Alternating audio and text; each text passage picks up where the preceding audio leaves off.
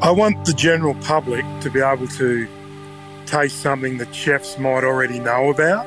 But, not everyone can afford to go out to some of these great restaurants or they just don't do it. That's not what they do. So I want them to be able to experience what a chef can be doing in a restaurant. This is The Producers. I'm Anthony Huckstep. For 3 generations, Greg Cassander's family have been producing organic fruit and vegetables on farms in New South Wales Central West and the Hawkesbury. Organics isn't a marketing catch cry for the Cassanders of Block 11 Organics. It's simply the only way they have ever farmed. We began in the Hawkesbury in Richmond. My grandfather came to Australia in 1939 to a property that had been purchased by some cousins of his. So he came out specifically to be a market gardener. And it's right on the Hawkesbury River that runs through Richmond.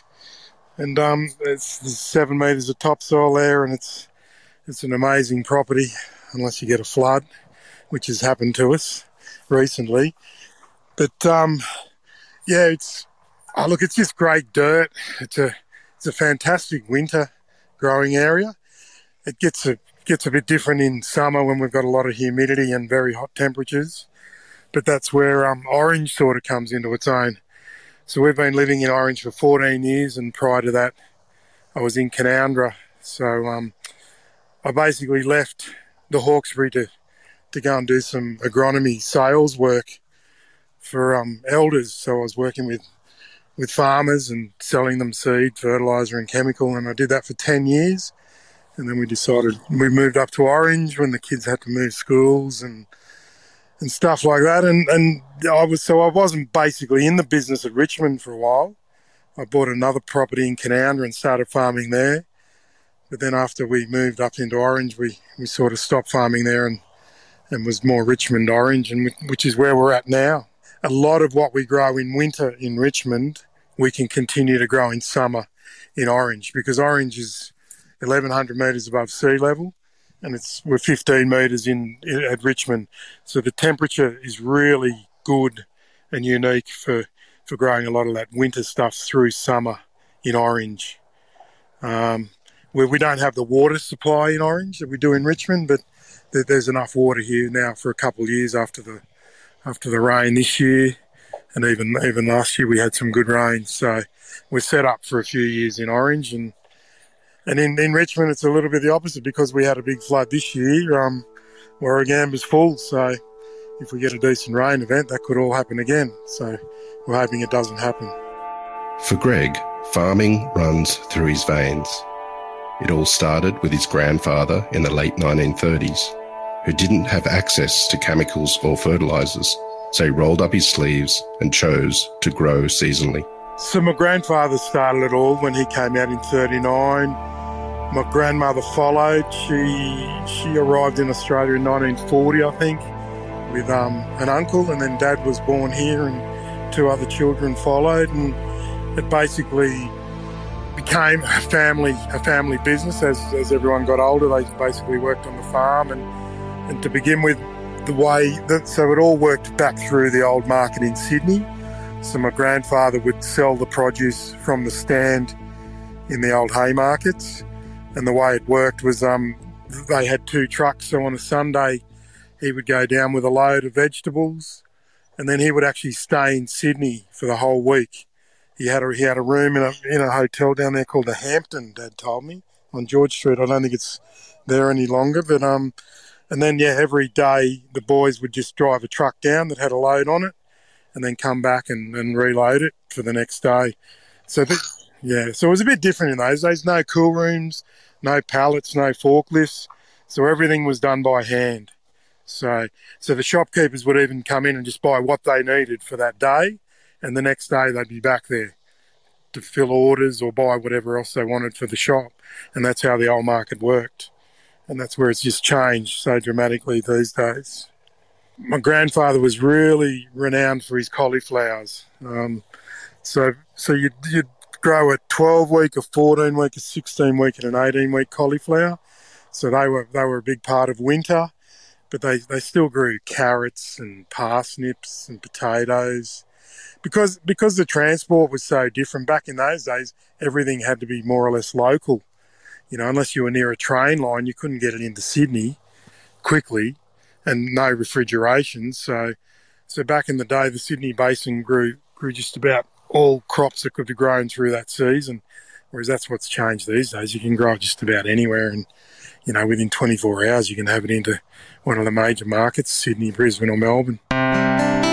Access to life on the farm made a huge impact on Greg's connections to the land and importance of quality produce. Every Sunday we would have a family roast chicken lunch down at the farm. I didn't actually live at the farm, but we were only 2 kilometres away when I was growing up. But every Sunday our whole family, so all my cousins, my aunts and uncles, would be down there, and it'd pretty much always be a roast chicken with some potatoes and parsnips and whatever else was going on the farm at the moment. And then, you know, we'd get a bit of sweet potato brought in every now and then, which was a bit different. But you know, it was really good. You know, it was a real family affair, and so that was one part of it. But then another part was, you know, being the European family. You know, we were doing pigs on the spit, lambs on the spit, and all the things that have become trendy we were doing back in the day when I was younger. So, you know, and I also remember going to delis with Mum, being dragged along, and, you know, we were the only kids in there, and there wasn't many people. Only the European people would be going in there. But again, now they're just so trendy as well, all the small goods and everything associated with them. Although it was in the family, it wasn't until Greg returned from his studies that he realised the potential to take the family farm into a new era. Well, early on, Dad was part of the business, so he grew the stuff. Well, he did everything, basically. They irrigated it, they looked after it. But as we were growing up, Dad wasn't actually on the farm. The family partnership sort of broke up a little bit, and so Dad actually got into trucks. So virtually all the way through school, we were really not farming until towards the end of my high school, when Dad was sort of doing it as a bit of a hobby, believe it or not, just growing a few things. Yeah. So, and that's probably when I first got a little bit interested in it. But up until that time, I was the only kid at school off a farm that wasn't doing ag. So, yeah, and really, you know, didn't have that much interest in it, believe it or not. But I went off to uni in Armidale, and I learned a little bit about economics and a lot about life when I was up there. And then I basically dropped out of uni and came home, and you know, there wasn't too many options. The farm was there. Dad was still dabbling just a little bit with it, and I said, come on, let's do it. So we sort of got going and started growing cauliflowers and corn and watermelons and pumpkins, and I think that's what hooked me. But, you know, I also love food. I think that's hooked me as well, and just, you know, being able to have a say and know where our food comes from is pretty important as well to me. So, but it's a bit of an addiction now. Everything's just all about food, and not necessarily just what we're growing, but what other people are doing. You know, I just love it. Growing organic produce has allowed Greg to diversify his offering, create small lines of unique products that are not suited to mass production and that many people no longer get access to in the large supermarkets. We bought our block in Canowindra, which was certified organic in around 2000, and the block that I got was block number 11. That's how simple it is. So we just called it block 11. And the main reason I bought it was because I could grow a small amount of produce and still be able to market it, which would be very hard to do in the conventional market. Probably there's a couple of challenges. One of the biggest challenges is the fact that the market is so small. So there's not a lot of volume unless you want to go into the supermarkets, and that's, you know, that's not a path I want to go down. And one of the biggest challenges for me growing are probably just the weeds. Keeping on top of the weeds, we're forever trying to work out how to stay on top of those, especially in wet years when there's sometimes you can't get back onto the ground to get rid of a weed, germination. So yeah, we're forever working on that. So about around 08, 07, I think we moved up into Orange. But Canowindra is only 50 kilometres south of where we are. But one reason we sort of decided not to continue farming down there is because it's 300 metres above sea level, a very similar climate to Richmond, and water availability was becoming a bit of an issue down there. And then I just, being at Orange, it put us a bit closer to Richmond, and we sort of started going in that direction. We thought there was more advantage going down there, and definitely a softer winter, which definitely helps what we do. It's not just the organic farming methods and relationship with the land and environment that drives Greg. It's the interesting and often rare produce he dabbles in. So one of the most interesting lines we're currently doing is probably some tomatoes that we grow, which are bred by a guy in San Francisco from a place called Wild Ball Farms. They're all different colours, darks, yellows, like black darks, purples. But the thing I really like about them is the texture and then the flavour. They just stay firm. I don't think I've had a flowery one. So, the biggest problem we've got with them is just being able to grow enough. We basically just can't grow enough because then I'd have to become a tomato grower and I just don't want to do just tomatoes. It's a little bit too much risk and there's a fair bit involved in them. We started growing some Italian lines like the Chimi d'Arapa, some little baby turnips. There's just lots of different pumpkins, which are really taking off as well. Look, I look at a lot of different crops, but the way I get them over the line to plant them is they've got to eat well. And then even look, we've got the apple trees here in Orange, and we've got a variety up here called Sundowner, which isn't really an heirloom variety. It's actually half of what a Pink Lady is, and the supermarkets just don't want it. But it's an amazing apple. It's rock hard. It's got beautiful flavour. It doesn't go flowery. It's everything we grow is more about flavour. We taste it. I'll be walking through the paddock and just tasting stuff. That's just what I do. And sometimes people just look at me and say, you're wasting that. Well, I am, but I'm not. And sometimes someone will ask me about the flavour in a carrot or something, and I just say, not this week. They're not good enough. We had too much rain so it comes down to definitely how stuff eats for me. And I don't think you're going to get that in too many other places, like definitely not the supermarkets. They're all about how it looks. The relationships fostered with chefs and consumers who care where their food comes from drives Greg to explore new varieties and new lines. We've pretty much gone the full circle that my grandfather started. Well, he was direct marketing out of the central market, so we don't direct market out of the central market, but we do use an organic wholesaler in Sydney. And then, so he's a big part of what I call our main lines, which are just normal lines. Like he can't move the different tomatoes and the different lines, like the bunching Chimi d'Arapa and other little baby radishes and stuff. But where they go is they go down to Carriage Works, which is the only farmers market we do. And then we've also now got an online platform, and we also have a pretty good network of restaurant chefs. So when they get back and going, hopefully we'll have a fair bit of produce going to them. And that's allowed me to get into some of these niche lines where I can really push that flavour, taste aspect of what we're growing. And guys really love that, and especially if it's a bit different, I suppose there would be a limiting factor as to how much volume of those you could sell in a normal market through our normal wholesaler, because it would just be too hard for him.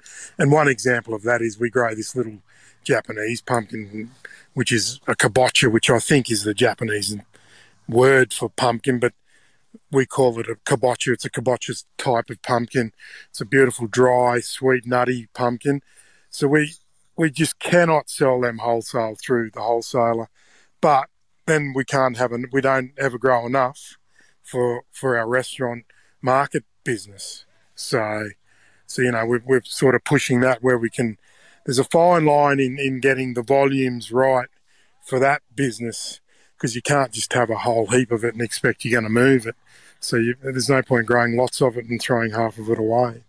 So, yeah, no, but marketing has become, it's a big job for us. It's a good job, but it just takes a lot of work and a lot of time on the phone, in front of a computer at night. And, I take a lot of calls from a lot of chefs, especially at the moment. It looks like we've got a bit of a light at the end of the tunnel with COVID, and it looks to be maybe an opening date. And so we're fielding a lot of phone calls about what we're going to have in 2-3 weeks' time, and how long for. So, which is all good news, because the other thing that's been really fantastic for us in one sense, from the first COVID lockdown, we set up an online platform, and we went direct to the door of our customers from Carriageworks.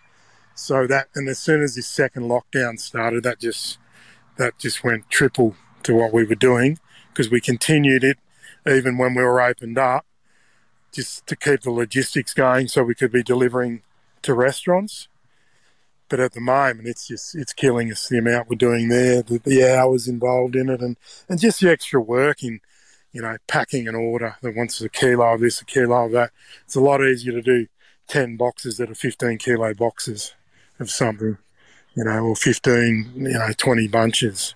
So, but, it's been a real God-sent blessing having it there, and yeah, we'll continue with it, because there's customers that probably won't come back to the market. So, and like I said, it also then just gives us the logistics to the restaurants, which is what we want to be doing. And look, it's good to be able to talk to a chef. You can tell them about the different things you got, but sometimes they might want something that's not unusual, but they want it at a different stage, or they'll tell you what they're thinking. So it's really good to talk to those guys, but they can also make it difficult when they're showing you something that might be in the Northern Hemisphere, and I just know there's no way in the world we can get the seed over here. Farmers markets have become the connective tissue for consumers looking to reconnect with the food they eat. But for Greg, that connection is vital to the success of everything he does. It's become really important just because a lot of the networking we do down there now, there's a lot of people I've met down there that have given me contacts, including the guy that's going to edit this a bit later. He's been pretty amazing. So, but look, also on top of that, the customers there are just fantastic. The regulars, they come, they just refuse to go elsewhere to shop, and they just continue to come. And through this lockdown, with the 5K rule, we have just been so busy there. And the crazy part is, it's all these locals that didn't even know the thing existed. And it's only been there for 13 years, every Saturday, or most Saturdays anyway. So, but yeah, networking is one of the greatest things I've got out of it. And just, all the customers that, the regulars that we now know. And so the other thing I really like about it is I take stuff down there that's cooked, like different pumpkins, or we'll cut tomatoes up and say, try these. And you get feedback the next week, and 9 times out of 10 people just love what they're tasting, and they say, hey, thanks for telling me about it. And and yeah, like this year we're just going to have to be growing so many pumpkins, and that's only one crop I keep going back to, but there's other crops we sell down there. And one of the greatest advantages is at least you know how fresh it is. I know when I've picked it, I can tell them all about it. I will always push. It's one of the biggest problems we have with the market. We can't start harvesting too early, especially when the warmer months are here, because if the freshness if I get down the market and it just doesn't present well, chances are we're not going to sell it as much as we talk it up.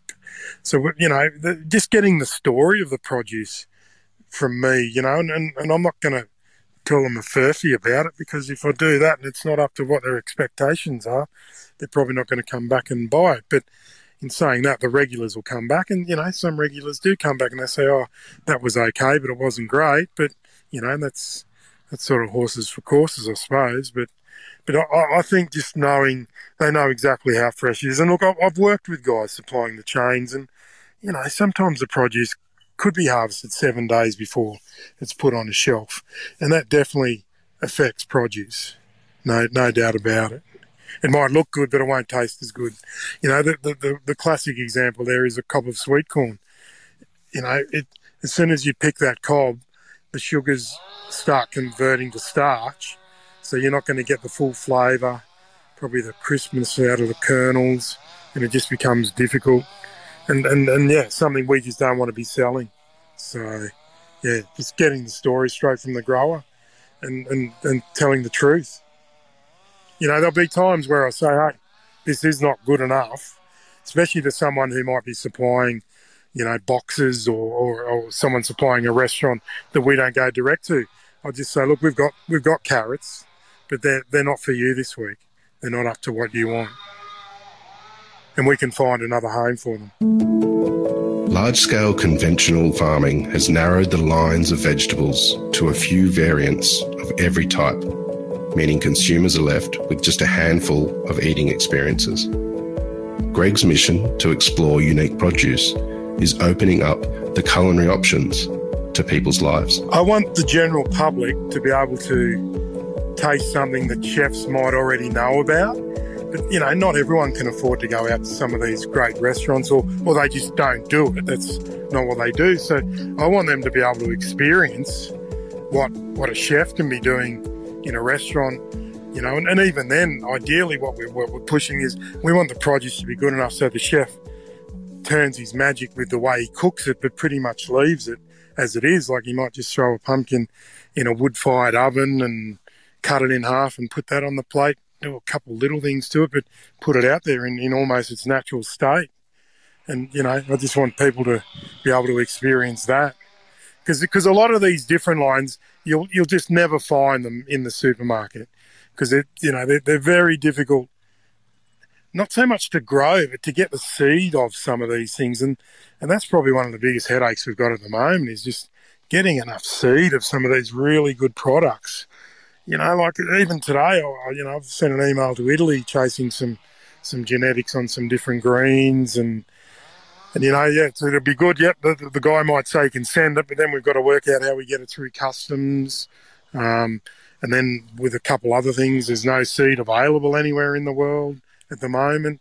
So we've virtually had to turn into seed savers as well, if we want to continue with some of these lines that aren't hybrids, which is definitely what I want to do as well, but it's another job. So, but anyway, if it's a good enough product, we're definitely doing it.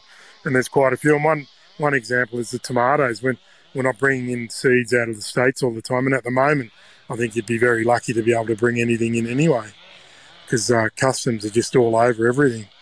So, yeah.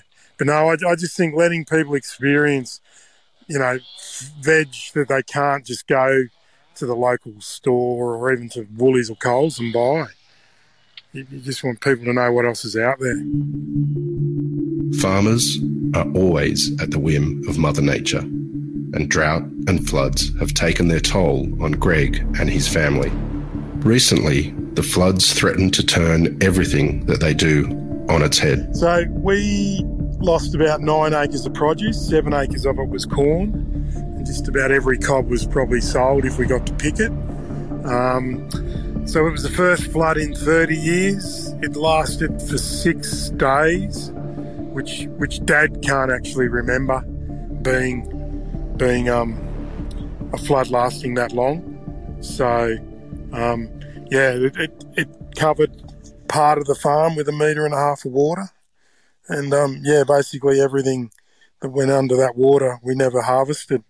So in that regard, it was pretty tough. Look, it definitely affected us financially. I haven't really got back to thinking about the exact dollar value because, from the time the floods happened and then we bloody well went into COVID and we've sort of just been running ever since. But no, it's affected us. I think the one saving grace has been the fact that during COVID the online's gone crazy. So it's made us think about what we're going to do this year and how we're going to do it. But losing that corn was probably one of the hardest things for me to take because we actually started marketing a new product, which was a baby corn. So I was walking through the paddock one day and I just realised we had all this corn there and I was a bit worried whether I'd sell it all because I knew the wholesaler wouldn't be able to. So I pulled this young cob and peeled it and started eating it and thought, Jesus, that tastes all right. And it looked exactly like a corn, a baby corn you'd get out of Thailand and some out of Australia, and gave it to a few chefs and they just said, wow, and away we went. So, yeah, losing all of that was probably one of the hardest parts of it. But, it's a challenge of flood and it's just in the back of your mind all the time now. Greg and his sister Michelle are a dynamic duo, and Dad Frank still runs the family tractor. But Greg is optimistic about the next generation as the key to moving forward. I've got it pretty well sorted with my sister, so we work well together. She, especially at the moment, she's doing a lot of the shed work and I'm out in the paddock. One good thing is we see a lot of one another. I still, Dad's 80, but he still comes and drives the tractor and does jobs for me. So, I have a lot of contact with my parents still. Haven't seen much of Mum due to COVID, but it's just good, and we can, you're able to sit down at dinner and talk about the business, and you're never not thinking of the business. That's one thing for certain. When it's a family business, you just never switch off. That's probably a negative, but as well as a positive. Sometimes there's just too much business talk, but at least we know the history and I don't know. At this stage, we probably don't have someone who wants to take it on, but I'm not going to say we won't in the future. Any one of my children could come back, and it's pretty much a complete business now. We grow, we sell, so we're doing pretty much everything. So that it's definitely a viable business. There's no doubt about that. I don't know. I have 4 wonderful children who help us all the time but aren't actually involved in the business. We've got a few more years to go. I've got to try and save some money for a retirement fund. And look, whatever I can keep going, I'm going to keep going. I just love it. Probably the next big thing might be a big new crop of some description that people haven't seen. Hopefully this year we'll have lots of the baby corn. I know we'll have some different corns, even some different hybrid sweet stuff, straight whites, bicolours, yellows. It's just fun finding things that are a bit different that are really good to eat and have got flavour and, which, I don't know, just continue going and looking for new lines that we can potentially grow and keep people happy with. Quality produce and life on the farm is at the heart of Greg's world, but it's the connections with people that has changed his life. It's just good to work outside, yeah.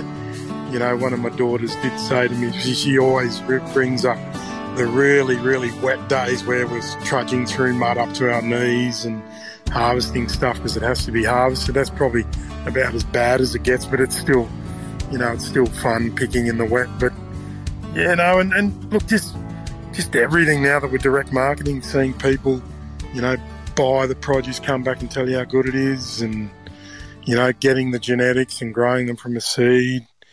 Yeah, I just love the whole job. It has its moments, but any job does. But I'm very fortunate that I'm able to work outside with family members and able to eat whatever I want if it's ready to go. From a marketing point of view, just dealing with people. The crazy part about it is there are so many people that we actually sell produce to that I've actually never met. It's all been done on telephone or email and not necessarily delivered by me. But, and then the people you meet, just through selling, You know, some of these restaurateurs are pretty crazy dudes as well, but they're, you know, great to chat to. And just, you know, just having people come back and say, hey, that was good, you know, and we want more of it. So, you know, end of the pumpkin season, people come up and say, have you got any more? And I say, not till next season. And, you know, when they say, well, just let us know when they're there, because we want more. So, you know, I think that just giving people joy with the flavour and the taste of good fresh fruit and veg, I love it all, mate. Greg's dedication to organic farming and his commitment and focus on creating delicious food has not only been the secret to the family's longevity as farmers, but has also changed the eating habits of food-loving consumers too.